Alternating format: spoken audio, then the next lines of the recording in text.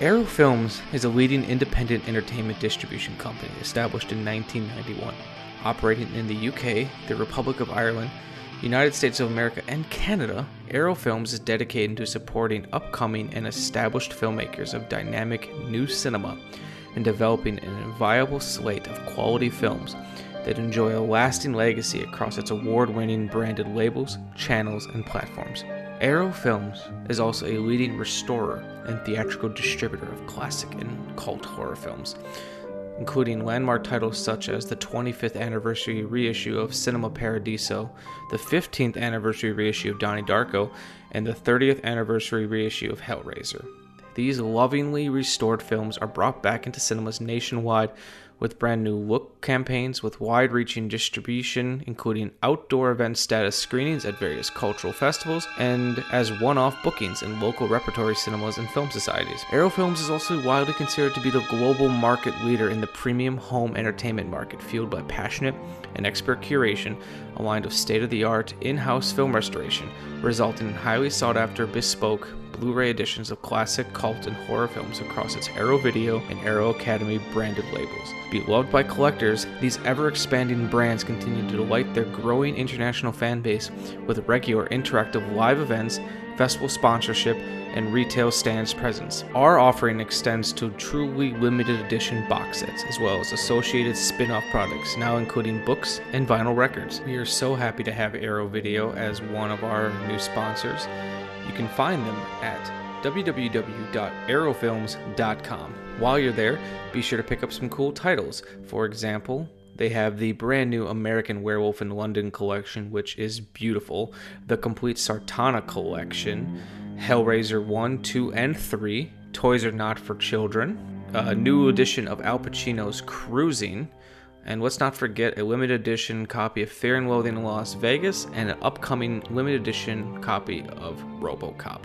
There's so much more, I can't even get into them all, but trust me when I say they're fantastic, and we couldn't be happier to have them. So once again, visit Arrow Films at www.arrowfilms.com and check out all of their brands from Arrow Video, Arrow Academy, Arrow Films, and Arrow TV.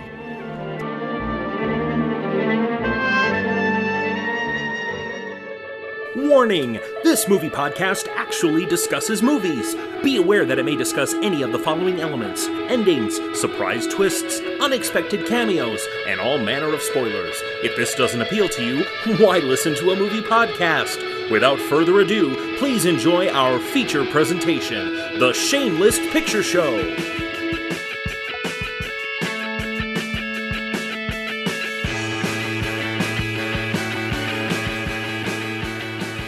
Hello and welcome to another episode of The Shameless Picture Show.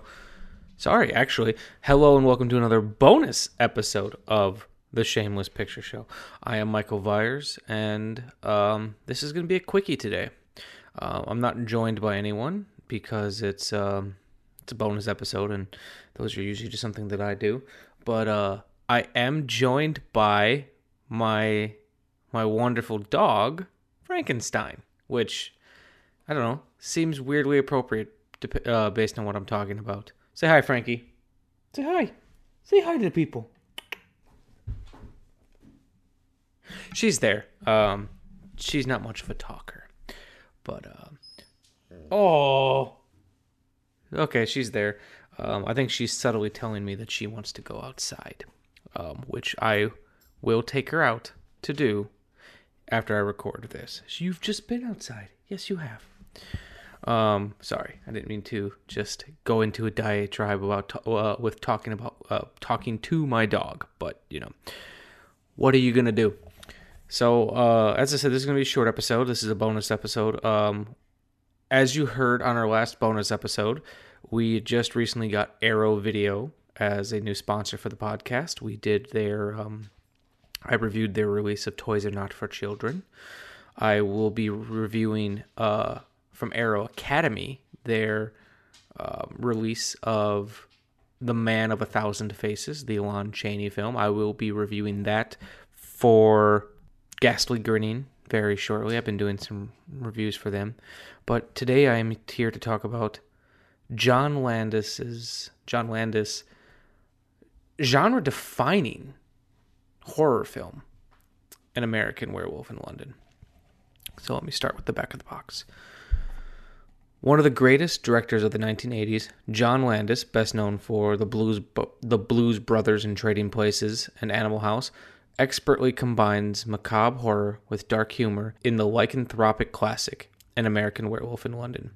American tourists David, played by David Naughton, and Jack, played by Griffin Dunne, are savaged by an unidentified, vicious animal whilst hiking on the Yorkshire moors. David awakes in a London hospital and finds his friend dead and his life in disarray. Retiring to the home of a beautiful nurse, played by Jenny Agutter from Walkabout, to recuperate, he soon experiences disturbing changes to his mind and body, undergoing a full moon transformation that will unleash terror on the streets of the capital.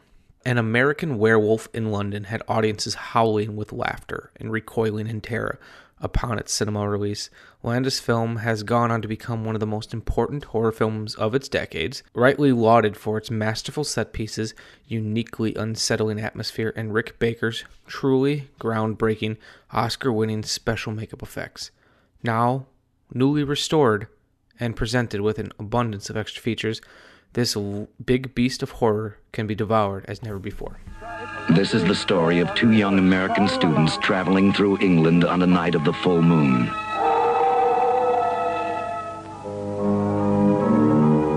Did you hear that? I heard that. What was it? Could be a lot of things. Fate let one live. That lunatic must have been a very fierce fellow. Wasn't a lunatic. What? A wolf. Oh, be serious, would you? And now everything is changing. Changing. Changing. Good Lord. John Landis, the brilliant young director of Animal House and the Blues Brothers, has turned a classic tale of terror into something new. Something different.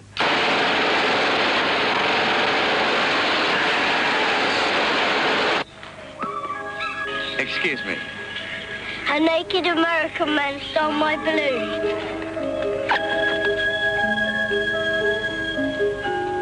I'm a werewolf.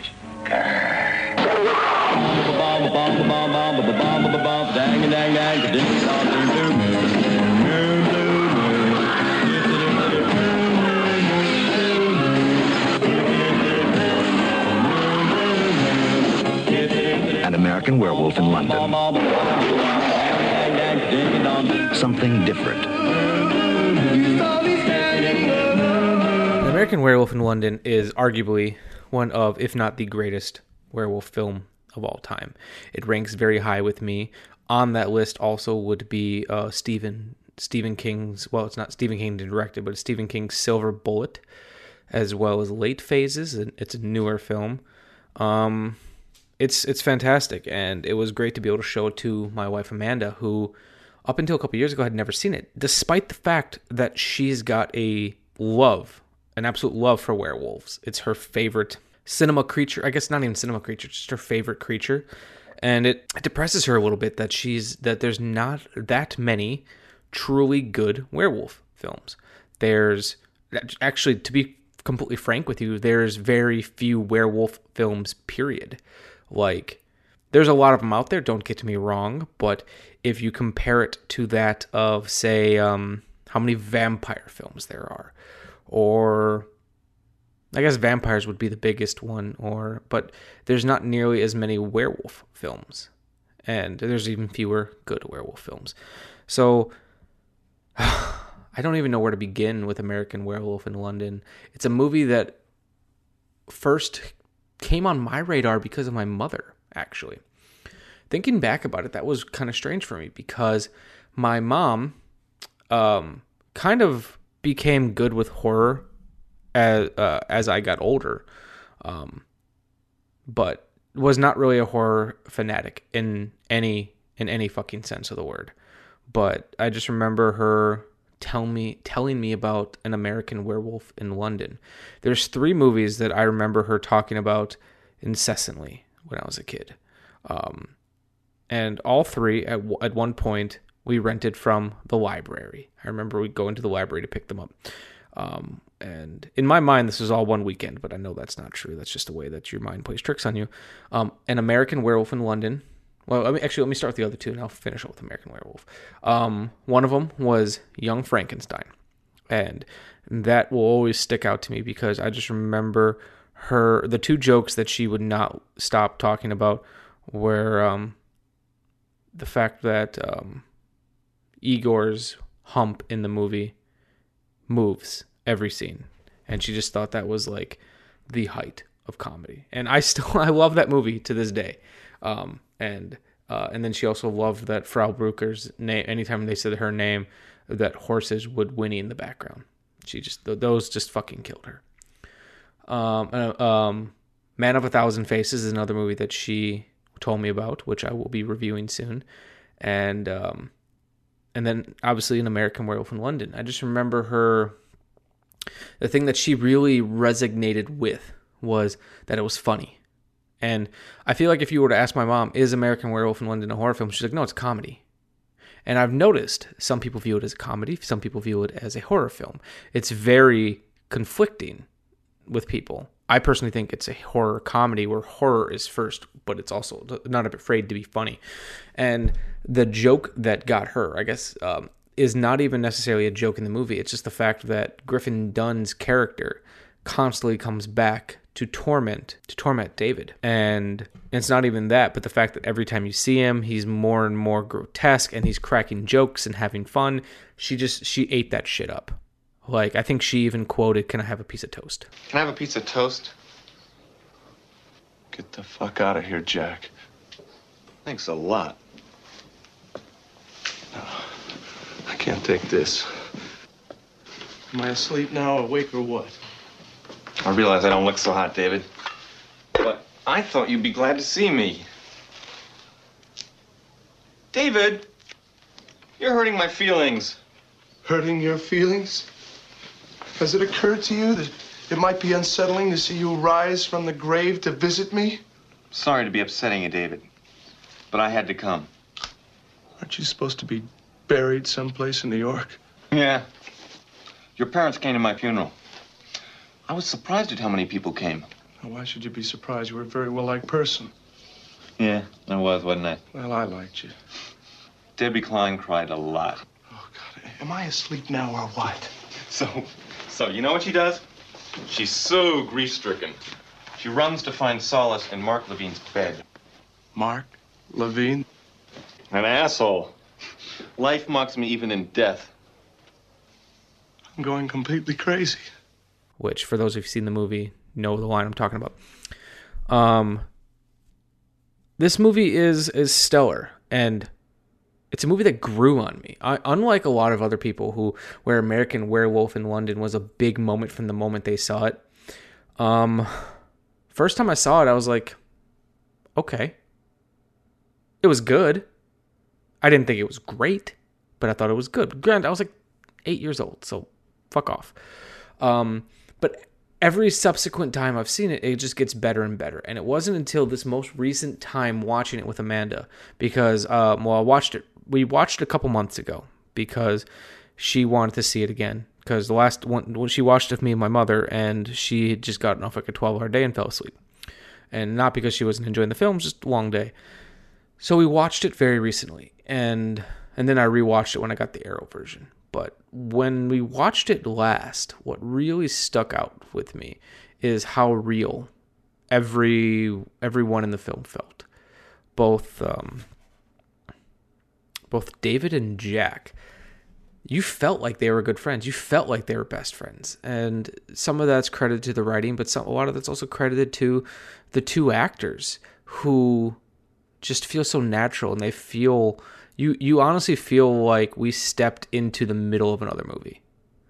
I love movies like this where there's not a lot of setup. It gets going really fast. So the movie starts, and we have all these beautiful scenery shots of the moors with, I believe it's Bobby Vinton's version of Blue Moon playing over the opening credits. I learned from the the Blu-ray commentary that they wanted Elvis's version of the song, but they couldn't get it.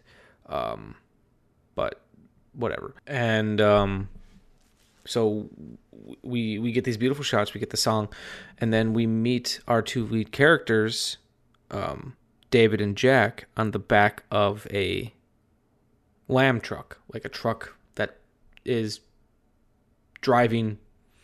It's for a farm. It has land. It has sheep in the back of the truck, and that's when we first meet them. And I love this because we don't have a bunch of extraneous scenes of them talk about them getting ready for their vacation, talking about their vacation. They're on vacation in England. We maybe hear a little bit about why. There's not just excessive dialogue. There's not a lot of exposition. We know enough that these guys are friends, that they're very good friends, that they're close friends and have been for a while. And they're not necessarily always in agreement about how this trip is going, but they love each other and they're going to stick with each other no matter how cold and dank and terrible it becomes. And it becomes pretty fucking terrible. And it's just such a basic setup. It's enough that we know that they're close. So when Jack keeps coming back and visiting David, it's not surprising. You don't get the feeling that these are just two guys that met each other in college and are good friends now. You feel like they've had a strong bond growing up together. We don't know that. I don't know that. I'm just making this up. But you get that feeling. And then the movie pretty much picks up pretty quickly. We get to the Slaughtered Lamb, which is a bar in the movie. Things get very ooky spooky. As Edgar Wright's coins in Hot Fuzz, a bunch of spooky doings occur. There's a pentagram on the wall. There's just all this weirdness that no one can quite put their finger on, and the villagers chase away Jack and David, very much against the wishes of the woman who owns the bar. She's just not for it. She's like, someone should go out there and get them. And they're pretty much like, no, these fuckers are gone. It's their own problem now.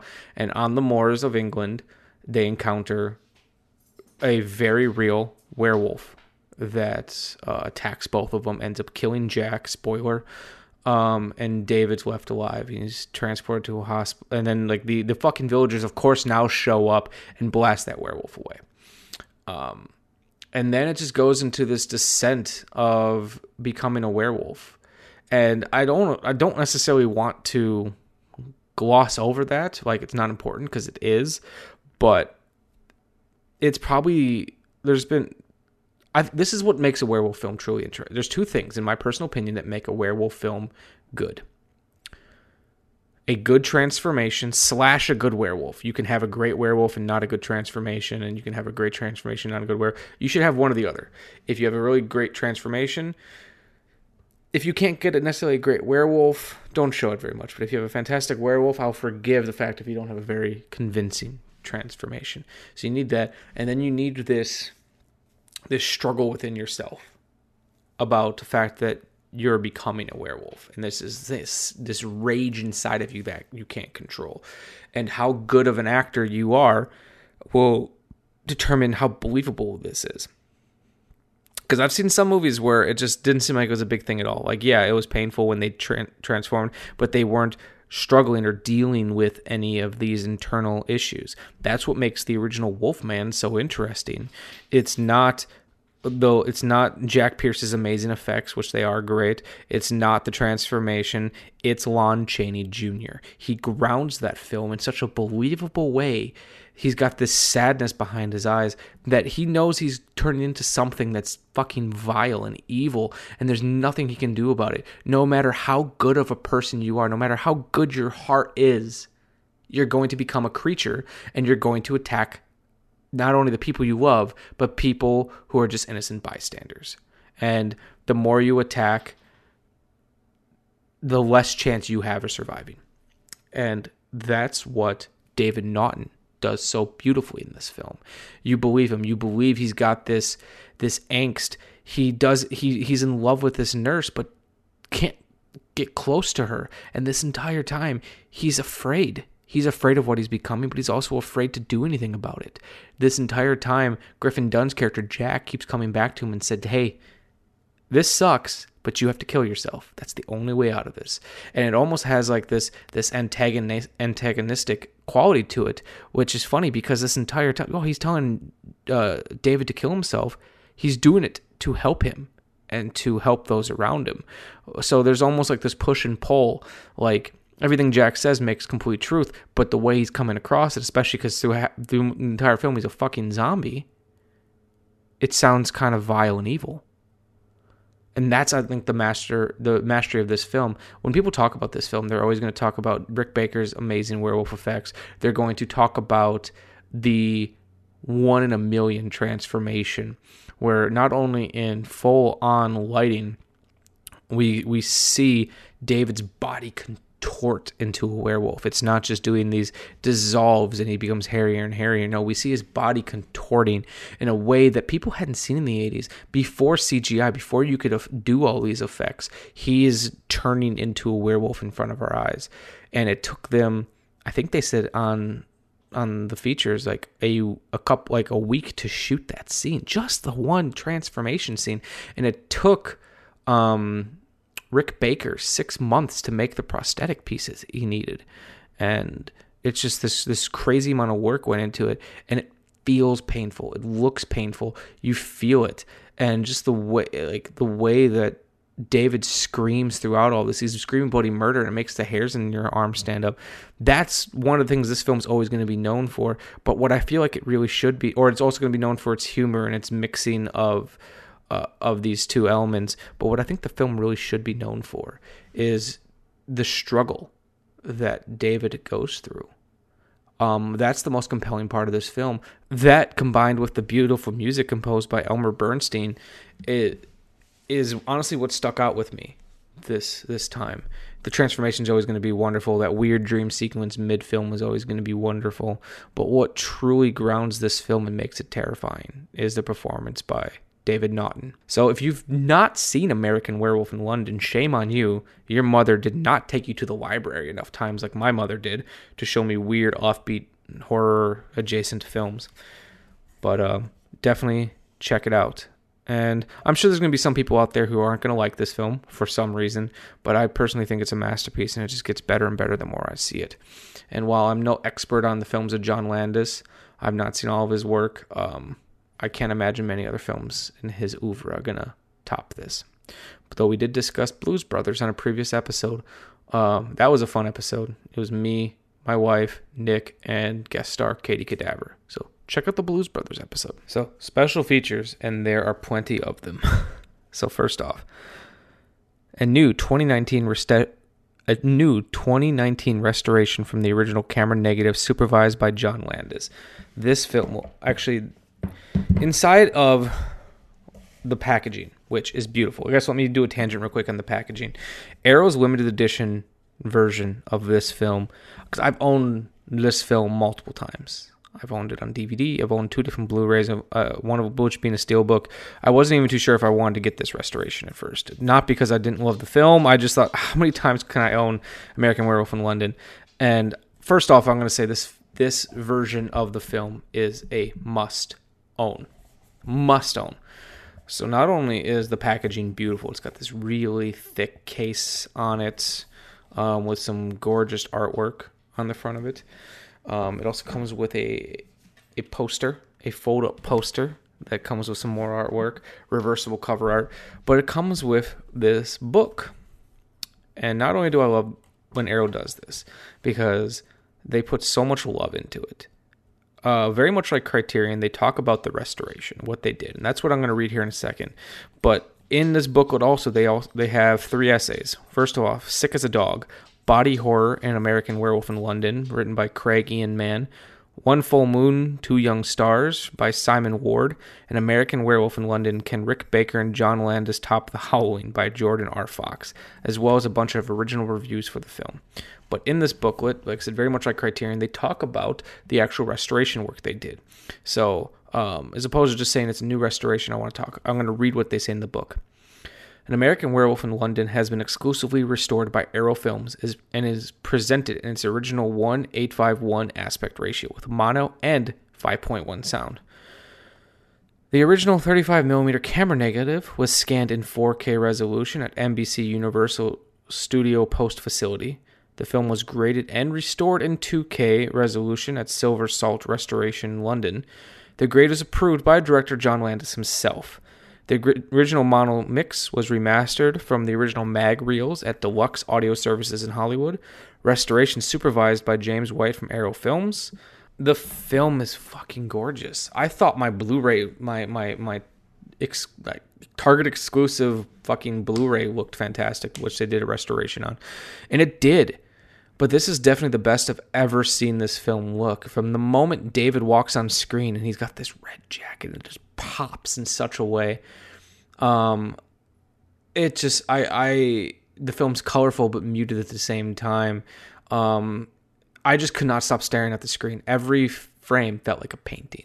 And it was never how I felt about this film before. I never thought it was a poorly shot film in any regard. I just never realized how fucking beautiful it was. So, but anyway, so there's a new restoration. High definition Blu-ray presentation. The original uncompressed 1.0 mono and optional 5.1 DTS HD master audio. Optional English subtitles for the deaf and hard of hearing. And then this is where we start getting good. So first, there's a new audio commentary by Beware the Moon filmmaker Paul Davis. That is pretty great because, one, not only does he have an amazing John Landis impression, which if I can find a clip for it, I will throw in. And Les was still an art director at that point and was very uncomfortable about working his way up to a production designer, because this was going to be his first movie as a production designer, and he didn't want to do it. He felt he'd make mistakes, and Landis said, "I'm not going to let you make any mistakes, okay? Just do it." And he did, but he kept the credit of art director. There's lots of great information, and there's this fantastic scene where he talks about the costuming in The Slaughtered Lamb and what the costume designer was thinking when she put that together. One of the things I love about this sequence that really kind of sets these two characters apart from everybody else is that they look, I mean, especially for 1981, they look unmistakably American, amongst all these, local British country folk. And, that's the brilliance of the costume designer, Deborah Nadoolman, because her approach was to almost make them look as if they were men on the moon. And it works for the terrain because, when these guys are on the moors in pitch darkness, they do look like men on the moon. But back to the costumes, it was, you couldn't find like North Face Parkers in London, Levi jeans or anything like that, Timberland boots. So Deborah had to get all of the costumes. She had to buy multiples of their costumes in the United States and then bring them back. And David had the red because he was the star, and obviously they knew that Jack was going to have all blood and viscera over his jacket, so he had the more beige, green, neutral color. But, it still stands up, it still looks great, and you can still tell that these are strangers in a strange land, which is, what makes this movie so special. Like, it's a treat to listen to. It's definitely, it's not one of those commentaries that you necessarily want to throw on in the background. It's a commentary that makes you love the film even more. There's also an audio commentary by actors David Naughton and Griffin Dunn, which I have not listened to yet. I think I've talked about before. I'm not usually the biggest fan of actor commentaries, but it is one I want to listen to at some point. Mark of the Beast, The Legacy of the Universal Werewolf, a newly produced feature-length documentary by filmmaker Daniel Griffith. This was a fantastic feature that I watched with my wife. Everything you've ever wanted to know about the Universal series of werewolves, from Werewolf of London all the way up to Benicio del Toro's The Wolf Man, is in here. It's fantastic. It's chock full of information, and it definitely presents the werewolf in an interesting way, and really, truly somehow made me love the Wolfman even more than I did before. I forgot to read. So it's it's also features interviews of John Landis, David Naughton, Joe Dante, and more. an American filmmaker in London, newly filmed interview with John Landis in which he reflects on British cinema and his time working in Britain. This is just John Landis nerding out about English cinema, which is always fun. I Think He's a Jew, The Werewolf's Secret, new video essay by filmmaker John Spira about how Landis' film explores Jewish identity. This is one of my favorite features on this, and I love that more and more people are doing video essays on these discs. It's definitely Arrow. It's something that Arrow does a lot of. And it's fascinating because it talks about seeing Jewish characters on screen and how there's not usually many of them. And it also talks about how Kurt Siedemack, who wrote the Wolfman, how he invented the rules of the werewolf, and how he, whether subconsciously or consciously, used his own plights as a Jewish man as kind of like the stepping stone for that, and how the Wolfman is an allegory for modern Jewish experience. It's fantastic, and I liked it so much that I had to rewatch it again along with my wife. And yeah, definitely one of my favorite features on there, along with the documentary about the Universal Werewolf. The Werewolf's Call, Corin Hardy and director of The Hollow and The Nun. Corin Hardy, director of The Hollow and The Nun, chats with writer Simon Ward about their formative experiences with Landis' film. Pretty good, interesting information. And it kind of goes into depth about like how this film has inspired young filmmakers and people of that ilk. Kind of short, but still pretty good. Where was I? Wares of the Wolf, new featurette in which effects artists Dan Martin and Tim Laws of Prop Store look at some of the original costumes and special effects artifacts from the film. This one's cool because you get to see all the stuff that went into making the film. Beware the Moon, Paul Davis acclaimed feature-length exploration of John Landis' film, which boasts extensive cast and crew interviews. This is pretty much the authority on this film. Everything you've ever wanted to know about American Werewolf in London is in this documentary. It is one of the best fan documentaries I've probably seen. Making an American Werewolf in London, a short archival featurette on the film's production, an interview with John Landis, a lengthy archival interview with the director of the film. At this point, if you've watched all the features, hearing Landis tell the same stories over and over becomes a little redundant. So these archival ones, while great to have, are not necessarily my favorite.